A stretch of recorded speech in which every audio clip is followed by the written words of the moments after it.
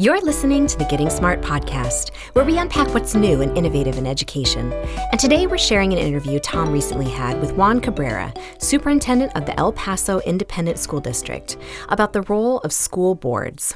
Juan's had a very interesting journey to becoming superintendent in El Paso, which you can hear more about in Season 1, Episode 37 of the podcast, where he discusses how all children should be bilingual.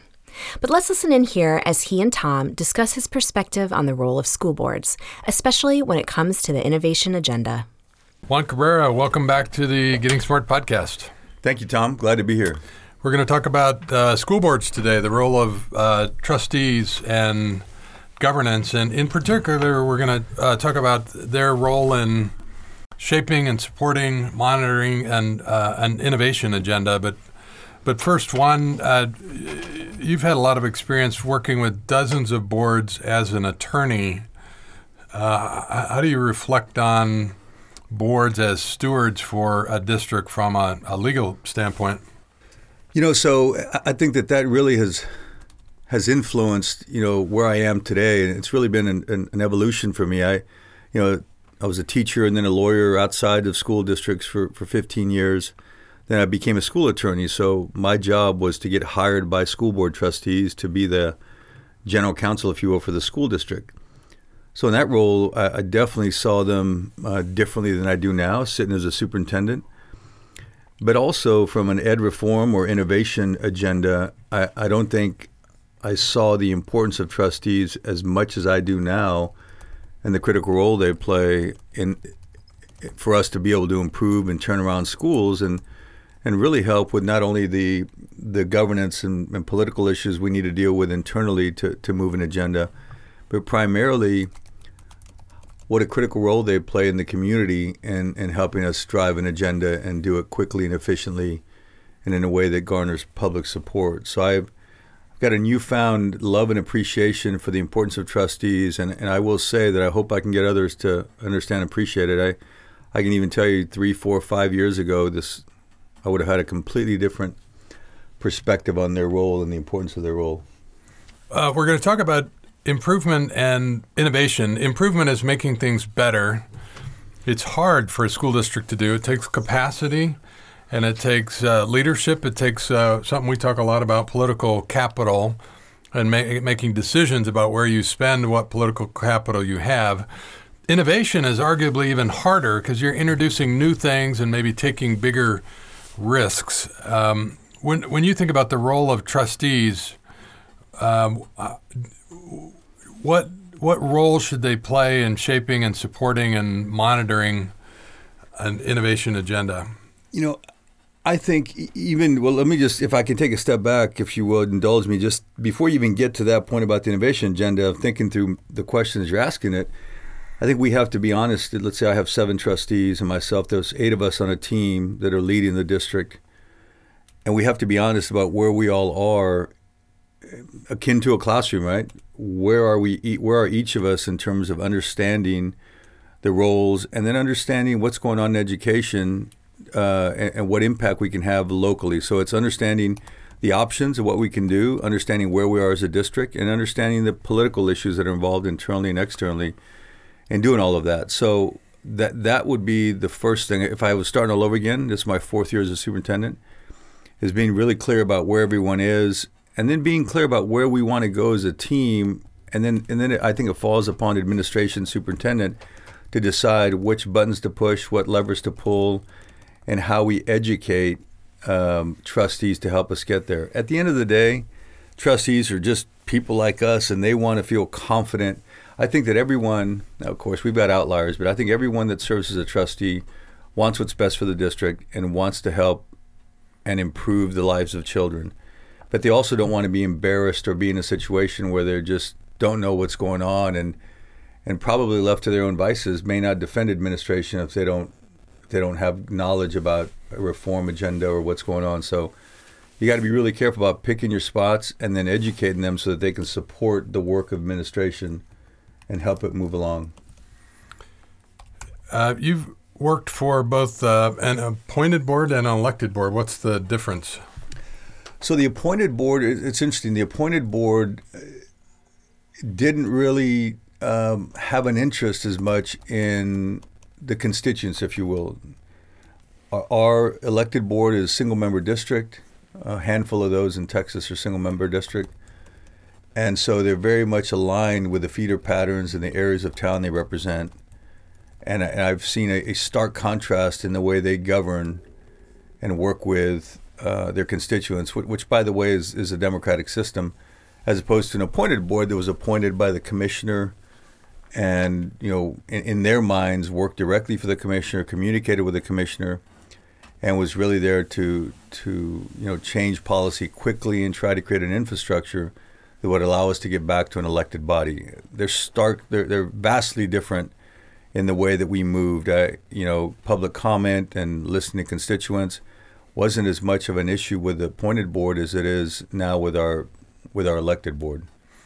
So Reed Hastings is the CEO of Netflix, and Reed has an interest in school governance, and he believes in appointed boards over elected boards because you have the opportunity in a nonprofit organization to appoint board members that support the mission and that sustain that mission over time. So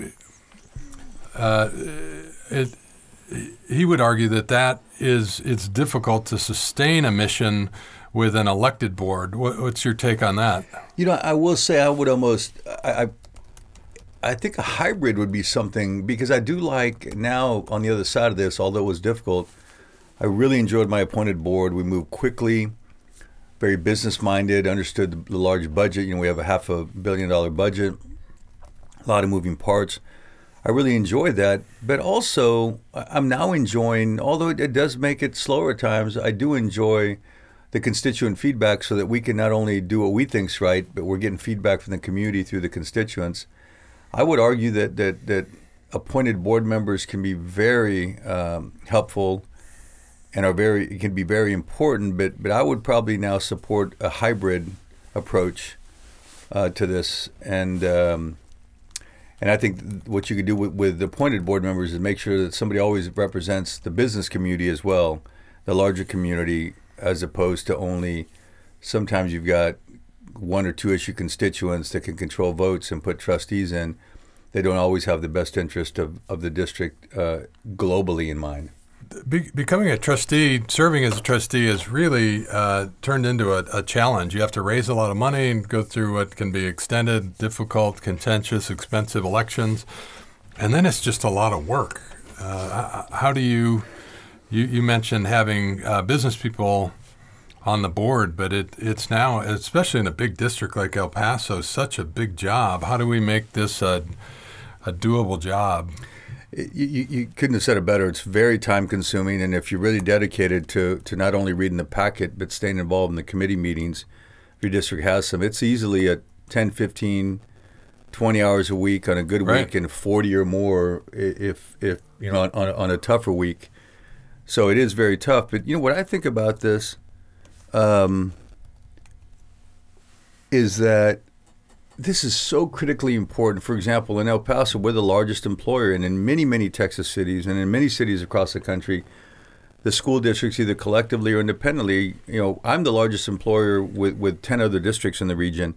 Together, we're easily, collectively, the largest sector of employment in that particular region. There might be a couple others, maybe healthcare, that have more, but we're important. We're impactful, and I think, and obviously we're educating the kids, which is critically important. What I'm trying to promulgate, and when I'm talking in my community, I think it's a message we send across the community, is that there was a time when the pillars of the community almost took their turn serving as trustees, and it was very common across the country, where it was a very proud and prestigious thing. Role to serve, and then somehow we've lost our way a bit more, and it became voting blocks and single, 2 or 3 issue blocks of voters that took over trustee elections in many, many cities. And I'm going to talk to business leaders and other folks across the community in different sectors to say we should encourage and build a pathway where executives in different sectors, nonprofit, for-profit, across the community, should be recruited by the CEOs of various organizations to come and serve in their 30s and 40s and be a part of the growth of the community, especially when they have kids in the district. I really think it's important. I think we need to elevate the level of importance of the trustee, and if we do that, we're going to get better quality people. But the key is going to be to make sure that employers appreciate the importance and give potential trustees the ability and the time to do the work. So on the role of innovation, should board members be the ones coming up with good ideas, or do you see their role in helping to assess risk around new ideas? Is it all of the above? How do you see boards being involved in innovation? I think if you got administration that's worth their weight, they've got to be the one driving the innovation agenda because they're there in the work every day. I don't mind at all, especially if we got some well-read and folks that research and study. Trustees that give me some ideas, as long as they fit within our agenda. So very happy to get feedback from them. I really think that the perfect structure is one where administration is not only taking care of the basic blocking and tackling, but looking for innovation to offer opportunity and increased engagement for kids, and then taking the time to educate the trustees so that when it comes time to vote and to pay for things. I mean, look, I for example, if there's something in a co-op, I can spend $250,000, and without a co-op, I can spend $50,000. Everything else goes to a board vote. Whether you like it or not, if you're a superintendent, you've got to educate people so that when it comes time to vote for initiatives, they understand what they're voting for.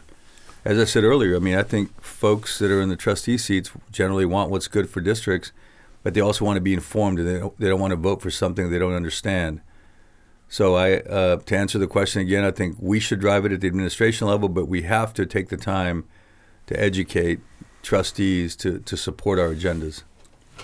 One thing I've appreciated about the trustees in El Paso is they've been actively involved in the question of what should kids know and be able to do.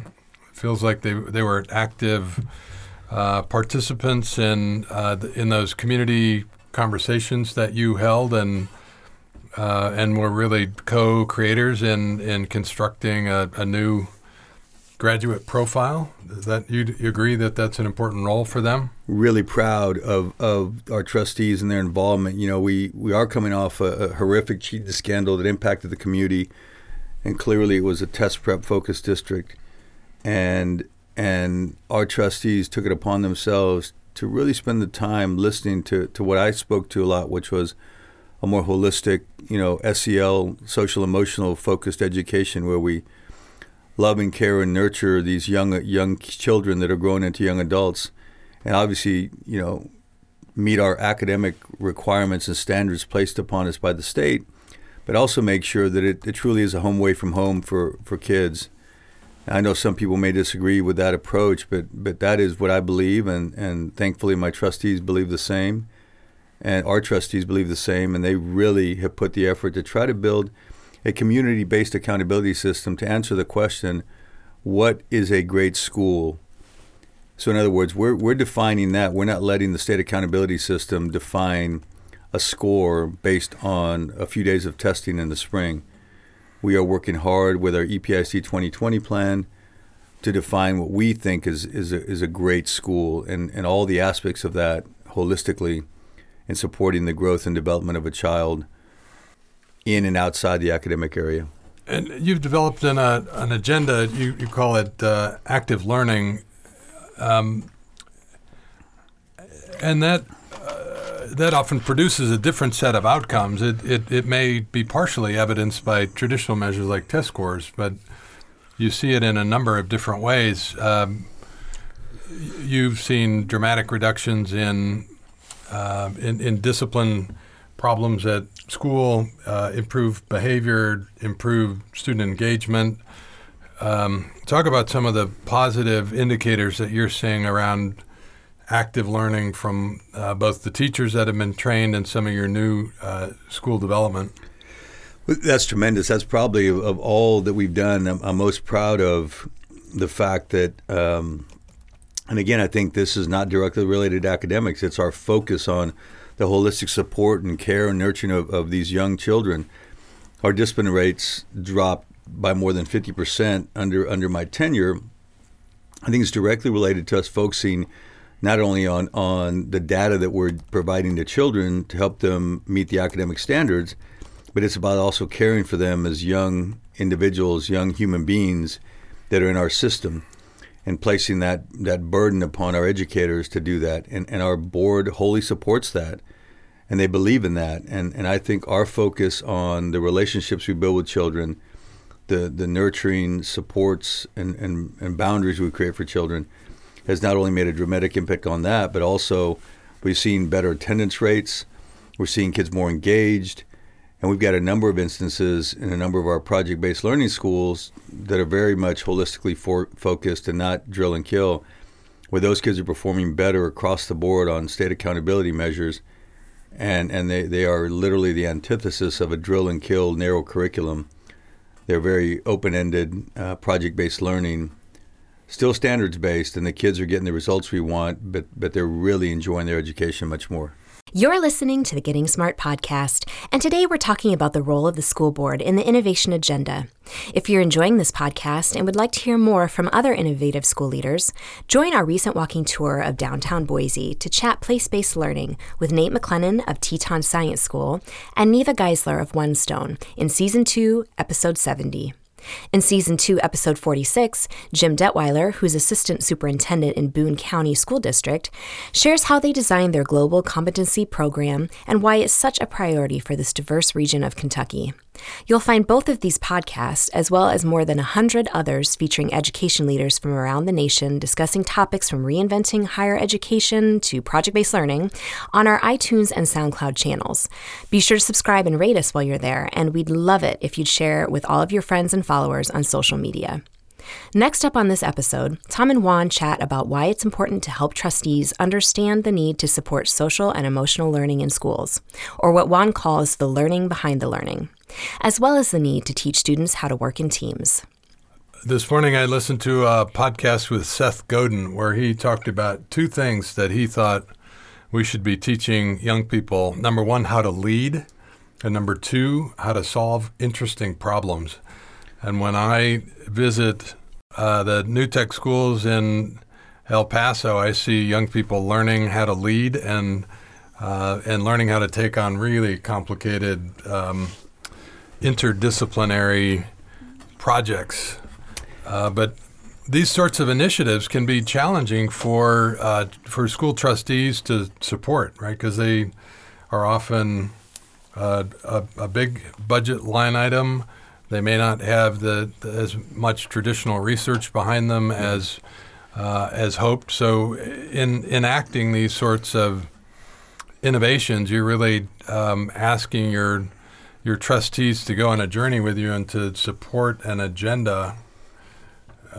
What can you say about what that's been like for them? That is really challenging. It is. You're right, because at the end of the day, I call this a learning behind the learning. So we have a standards-based agenda at the state level, just as every state does, and that's backward designed, in a sense, by getting you to get to the end of April or May and get past the state accountability with hopefully successful measures. And the trustees know that that's the state scorecard. That's what they're looked at. So to get them to believe in what I call the learning behind the learning, it's a social emotional skill, it's a leadership, it's a problem solving, creative thinking, collaboration, getting them to work with their peers, solve problem with their peers. None of those are required by the state with regard to the standards they place upon us. But in my conversations with business leaders and people doing the hiring and firing in different organizations, 99% of the time, it's these things they ask me about. The character, the social skills of a child, their ability to interact, their ability to solve problems. There's only two kinds of employees in this world. You either take problems off somebody's desk or you add problems to their desk.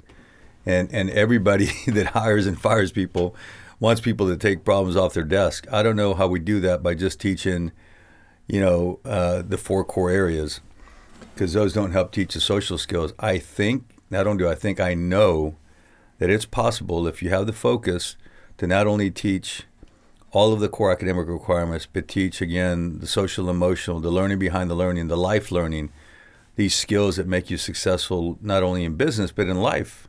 The coping skills, right? The self-management, the agency.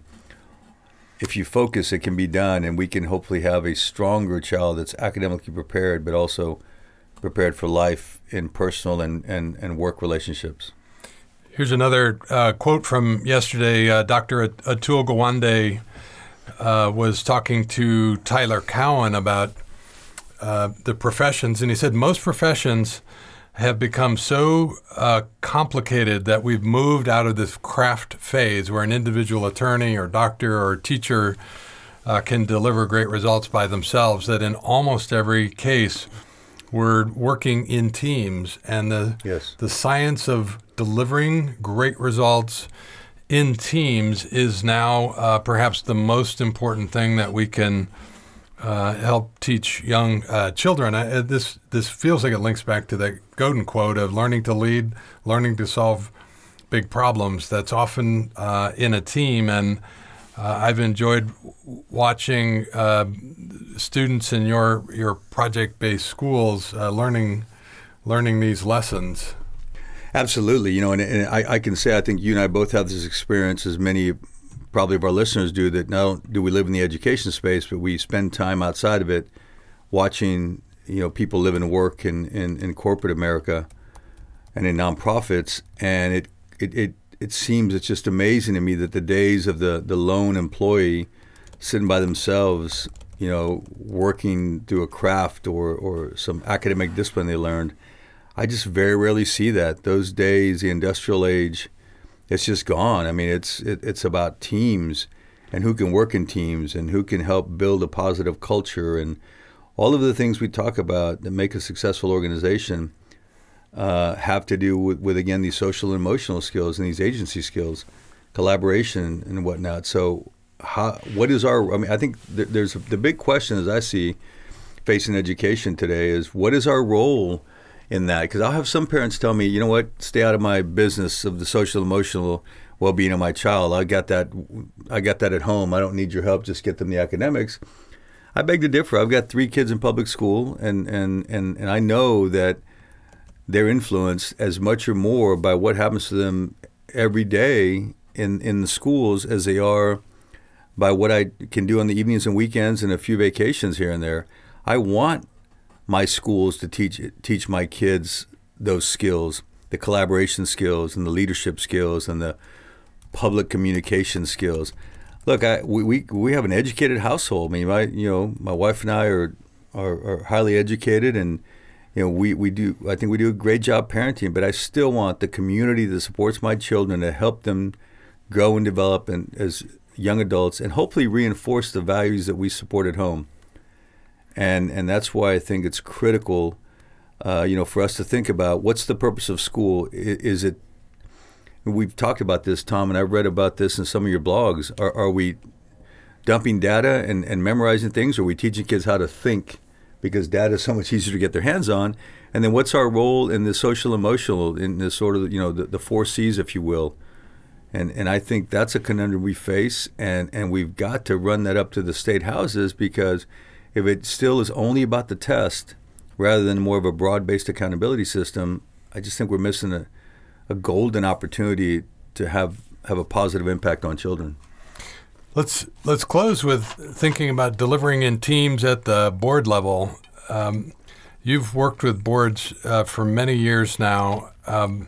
What are the secrets of getting boards to work together effectively in what can often be a supercharged political environment? Gosh, I wish I could tell you that I haven't failed and stumbled, but we learn from stumbles. I think given, you mentioned politically charged environments, but I think you as a superintendent, as a former superintendent, would tell me it's broader than that, right? It's also the personalities that sometimes just don't mix well. I mean, what do you do with that? That's completely separate. There's political agendas, and then there's personalities. And then you've got, so for me, I think you've got to find something that unifies everyone, irrespective of where they sit on the political spectrum, and irrespective of hopefully not, but you often have folks that have 2 or 3 single agendas. They're coming with a focus to achieve 2 or 3 things. either because their constituents want it or that's just something they're passionate about. I think the only way to manage the political quagmire and the different personalities is to find common goals. And then once you develop those lanes, you just run down them as fast as you can. I just don't think there's any other way. And I think, I know that we were joking earlier about how this has got to be a boring podcast to talk about trustees. But I'm telling you, I think it's been too long now, and I want to be the champion of this. We have not spoken publicly about the importance of trustees in changing and sustaining change in school districts. And I'm hoping that this can be the beginning of many conversations, getting them involved in this work in a way that we coalesce around improving opportunities for kids. I know many trustees in Texas appreciate Carver's policy governance model, where you just get really clear about what's the administration's role and what's the board's role, and then you really try to monitor that, get the board clear on aims and get the administration clear on means. And so I appreciate the training that your trustees have been through in this, and it's becoming common across America, because as you said, this is a really important job. It's a really difficult job. So making it doable and as administrators supporting the success of our trustees is super important. Absolutely, I couldn't agree more, and I'm happy to, not only lead this discussion, but continue to talk to trustees about the importance of this role and talk and write about it. And, in fact, last year, for the first time in the history of South by Southwest EDU, we had a trustee panel that I helped put together because I believe so strongly that this needs to be a parallel discussion. We spent too many years talking about innovation at the, sort of the external thought leadership level. Somebody like Getting Smart does a great job at that. And then we talk to administrators, but we haven't included trustees in that conversation. And I think they need to be part of it if we want to move quickly and we want to sustain the work. Because one point I can tell you, and we got to think about this, is important. Without a doubt, in every city in America, trustees have a longer tenure than superintendents. And if we wait for the superintendent to come and change the agenda each time, as opposed to the community driving the agenda, supported through the trustees, then we're constantly stopping and starting at school districts rather than hiring superintendents that'll help drive the agenda that was created by the community. That's the way school districts should operate. That's the way you have long-term sustainability and consistency for not only the kids, but for the employees. Remember, think about it. Teams can't function successfully unless they have role and goal clarity. I've heard you say that many times. And role and goal clarity comes from consistency in the work. And unless the trustees own the community agenda, superintendents will come in every 3 to 5 years and stop the work and start it again and leave, and we're back to where we started. Juan Cabrera, El Paso Superintendent, thanks for joining us again on the Getting Smart podcast. Thank you so much. Appreciate it. Thanks to Juan Cabrera for speaking with us today, and to Tom for another great interview. For more on all things innovations and learning, check out our blog as well at gettingsmart.com. For the Getting Smart podcast, this is Kat, signing off.